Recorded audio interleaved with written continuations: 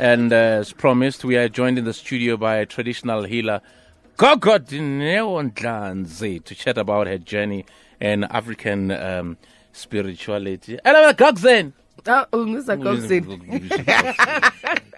Where's the Gogzen coming But from? you know, black people, we like spicing things up. Yeah. Remix. Georgiana, Steve Vovo, everything. But why are sangomas called gogos?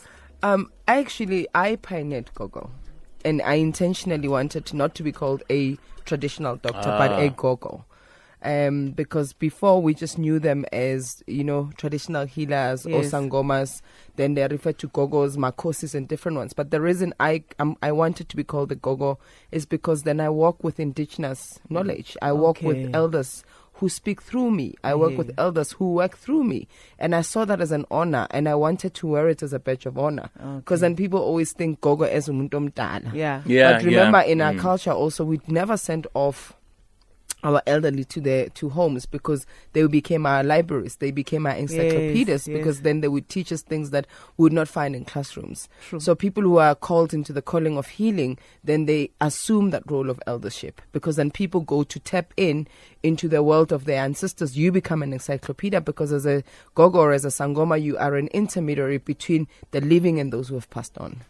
So, question, as a traditional healer, I take it you'll have a calling. Yeah. That's what, I always hear from people. You'll have dreams, etc., etc. Am I correct to say a majority of people who get a calling are females? Am I correct to say that? Yeah. Right? Because I've been hearing that a lot Yeah. from females, And apparently, 100 years ago, there was just only females who were healers and not males. Because also traditional healing is vast in terms of, the different practices we do. I'm a Sangoma. Then you've got traditional medicine people. Then you've got traditional surgeons, which is mostly males who perform surgeries, especially in male initiation schools. Then you've got birth attendants. And then now we also have abatandasi, prophets or prophetesses. So there's different kinds. But when it came to the practice of Sangoma, mostly it was a female. So as a Sangoma, what is it that you do? I do a lot of things as a Sangoma. My key function is to create an alignment and a balance between spirit, body, and mind.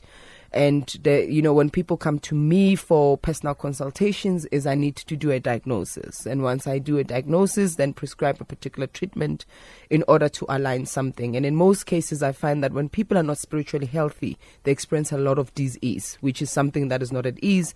So you'll find that there is socio-economical imbalances in your life and you don't understand, but because spiritually things are not aligned, or you find somebody experiencing persistent headaches, physical symptoms, which when you look at them, you'll think these are biological or these are what we would see a doctor for, but they don't find cures or they don't go away, because again, the root causes are spiritual. Because the difference between us and medical doctors is we seek for the root cause. So we continuously ask questions, and we also give counseling and psychotherapy and psycho support to the patients. We kind of do so much all in one, because we also prescribe medicine or do treatments.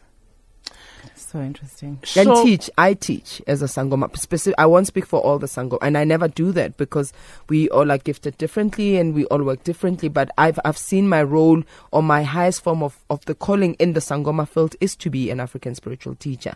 So I don't just diagnose, I make people understand what the diagnosis is about. And it's an empowering session, because I don't want people to have a dependent type of relationship, but an enabling relationship, so they can be able to be spiritually healthy without me being fully involved in their lives. I hear you. So I'm actually interested to find out, when did you get this calling? And when you got it, what was your reaction? Were you not scared? Didn't you frown?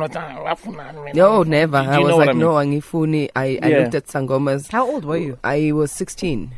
Wow. When I understood that I was unique, I was 16. I didn't know it was the calling, but I started having dreams and premonitions. And a lot of times would be in church, because I was a born-again Christian, so I didn't believe in the practice. And I fought it for the longest of time. Even when I moved away from religion, I didn't move away from God. People need to understand that, because this practice would not happen if God was not part of it, because everything we work, it's in alignment with God and nature. because we use medicines which God has created. We use the rivers and the mountains which God has created, and we ask God for to empower us with healing hands and healing abilities as we do our work. So no, I didn't accept it, because I also I came from a background of this is demonic. I came from a background where people who became sangomas turned out to be nobodies, and I didn't want to be a nobody. So I had aspirations and I had dreams as a young woman growing up in Alexandra. And when I saw them, I was like, God, I am not going to be like those people. Because there were those low people. I was like, no, barefooted and all of those things. It didn't look like something I aspired to become. And so there was a lot of resistance, and because we don't have also stories that share the positive narrative about this work, so there was nowhere to look where I can be like, oh, this is aspirational, there's some positivity. And when I saw people speak about it, there was always in defense of some dark practice. There's muti rituals that have been performed. So it was really associated with a lot of darkness. So of course it's nothing that I wanted to become. I never dreamt of it. But if I find out, would I do it again? Definitely, with no doubt. What did the church say? Because you were part of a church as a Christian. Was the church open and welcoming to your gift? No. And what were the reasons that they gave you? Demonic for not? Possessed. They used to perform exorcism on me every time I went to church, because I would evoke. And because church didn't understand what was going on, because I would evoke and somebody would speak through me. And of course, that's the devil. Who is that man that speaks through you? Right? And at the time as well, because I was in high school, I got diagnosed with a mental illness. It was seen as psychoticness. So, and I stayed in a psychotic hospital for 6 months. Oh my goodness. Yeah. But over time, has people's attitudes changed towards sangomas, and spirituality? Especially our people. Yes, I think we're becoming a woke generation. I think we are asking the right kinds of questions. We're interrogating a lot of things, and especially people who also are becoming accomplished in their own fields. They're realizing that, but I've got everything, but something still misses within me. Because some people come and everything seems in order, but they're experiencing depression. But they don't know why, because also antidepressants are not helping them. There's a lack of contentment, a lack of peace. So it has nothing to do with people coming because of the calling, but something feels empty, and it's because they don't have a connection with their ancestors or their ancestry or their roots or their traditions or their cultures. So people are starting to become more open, but also people are still very critical, because people still call it all sorts of names and different things. I think it's going to take a while for us to start seeing African spirituality amongst global religions, because we've got multiple religions and nobody comes and demonizes those as much as they demonize African spirituality. But how did you make peace with it? How did you come to an understanding that this is not something that I should, look at as demon possessed or in an evil or negative manner?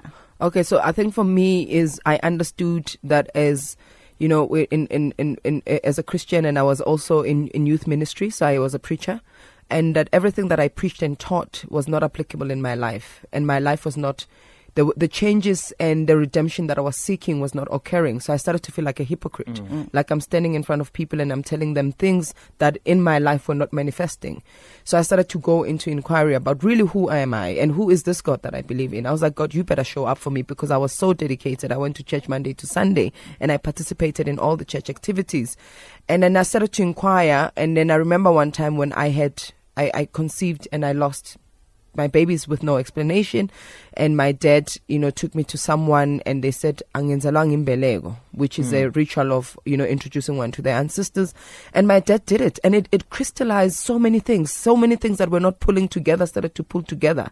I started to be getting interviews and finding I was now in a stable relationship. I was like, okay, there's something into it, but I wasn't just sold. Shift. When there was that, I think for me, when there was a tangible shift in my life, something started to shift within me, but I was still very skeptical. It took me a while to get to this point.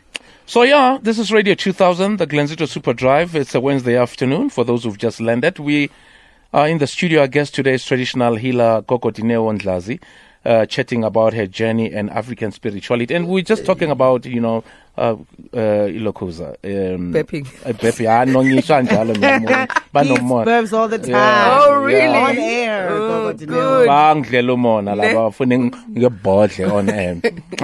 So I think we've got a commercial. So silethela imali kwafika wena kwangena imali la ku Radio 2000. There's a shift. Kuzoba mnandi. No more going to government for money. Let's take a quick break. We'll be right back. Do you need help with school? Feel it. This is good music. Radio 2000. So, in the studio, we've got Gogo Dineo Ndlanzi, traditional heal. I'm sure, Gogo Dineo, I'm sure there are people who are just scared just to be around you, ne? No. They get fascinated. They get fascinated. Yeah. Because, I mean, I'm sure you are able to pick up things. Yeah. You know? Yeah. Obviously, it depends on the individual if they want to consult. Do you know what I mean? So you're able to just like pick it up and like look at you and see things. So do you just like say it abruptly? Do you say, I'm seeing things about you? Are you asking if I can see things about you?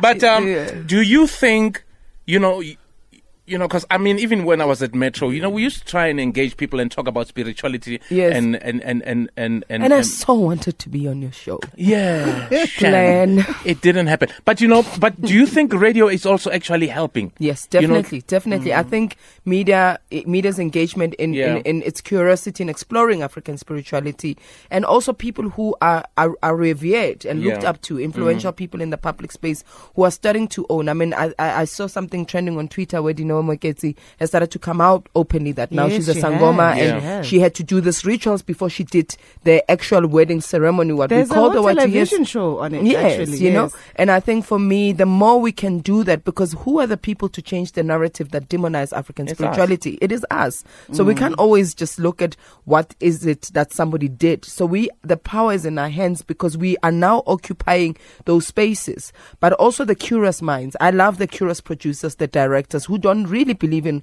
what this is, but then can invite people like us not to defend the practice, but to explore and create understanding for people. Then it changes that. That's why the narrative is changing. But also, Gogo, we've seen some Sunday papers or daily papers who talk about lightning came and it was whatever, went to a Sangoma and this. There are false Sangomas. Yes, no, out there. How do I tell if I want to go for a consultation that this person I get on? Yeah.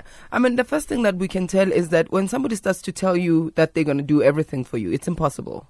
Because remember, if I'm an intermediary, it means I'm actually a facilitator.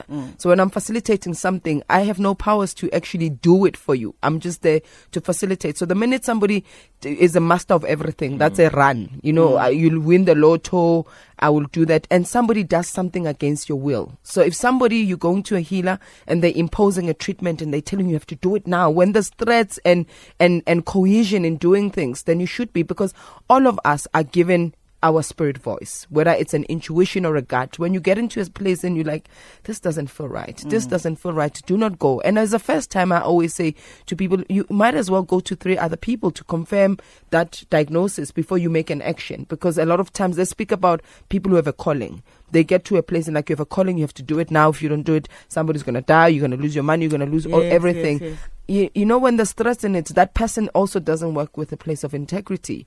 Because if I'm introducing something that you were unaware, it is my responsibility to guide you, to show you some sort of way, but not impose my way on you, to say where you are at. So as an institute, what we have incorporated is psychology. We've got a psychologist in the house because we realize that this is a mind change for people. It creates an emotional and a psychological imbalance that sometimes people, you could clearly see this person has to take the call now, but we say, no, why don't you do this thing so you could be open to the journey yourself? You could be open to doing things. Or to some people, like, go pray and speak to God. If God wants you to do things by connecting with your ancestors, God will reveal to you. Because if we're working with integrity, we cannot impose our will upon the other. So how do people get hold of you? I mean, times have changed. Do you know what I mean? Some are even consulting on social media via DMs and emails. I don't is that consult. a real thing? I don't, because I feel for me via DMs is it's that you lose a lot of things via text. Yeah. And maybe some people do it because I'm not fine, so I can't speak on their behalf. But we do telephone consultations. We do Skype consultations because our clientele is not only local. We've got Africans in the diaspora, even non-Africans, Abelung, who want to understand their ancestry. They consult, because this practice is not only for black people. It's about getting a spiritually healthy life. It is not only one-sided. So people can find us on gogodineo.ndlanzi.com. That's our website, and we're moving our appointments online. So now you can actually go online and look at our calendar, my diary, the diary of the other healers that I work with, and book online, get an SMS. So it's a team of healers. It's a team of healers that I work with, because it's not sustainable for me to be doing it alone. And of course, my rates are higher because of my experience and the years, like any other practice. When you say high, Gogo, how much is high? How high is it? My consultation rate is 1,550. Okay. And I'm not going to be apologetic about it, because like I said, if you're going to go see a specialist, you won't pay the same price as you seeing a GP. No. So people would come with me because they are seeking that, or they've dreamt of me, or because I resonate with them for those things. But that's a general, because there's different kinds. There's telephone, there's family consultations, there's couple consultations. So my basic one, but for the institute is 550. That we do consultations for. And people need to understand that somebody might be higher than me or cheaper than me. We all work differently. Same thing, a doctor in Parkhurst will not charge as the doctor in Sandton. Nope. Or the doctor in Soweto. Different things inform different rates, and people have to also go where they want to go where they can afford. I always admire people who come to me with nothing, right? There's people who come to me like, that's my last money, and you can see they genuinely need help.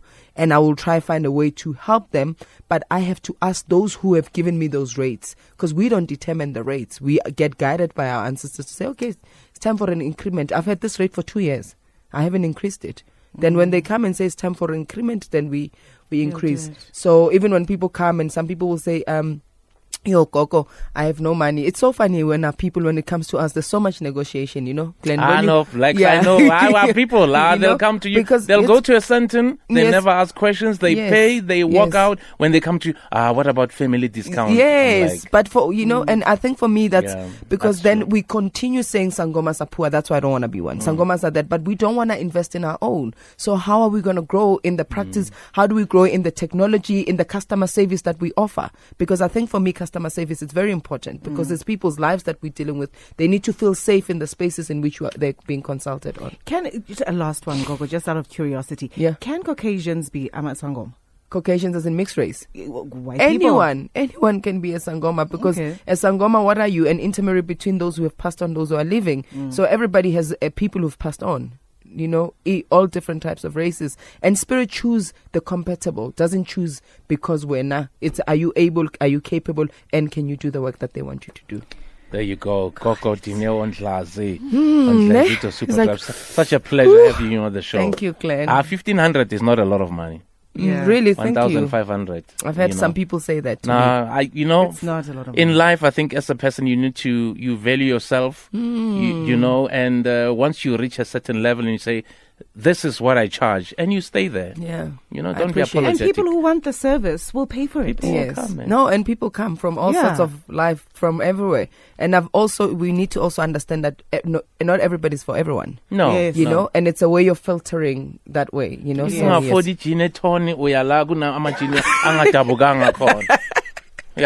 Yeah, it's simple as that.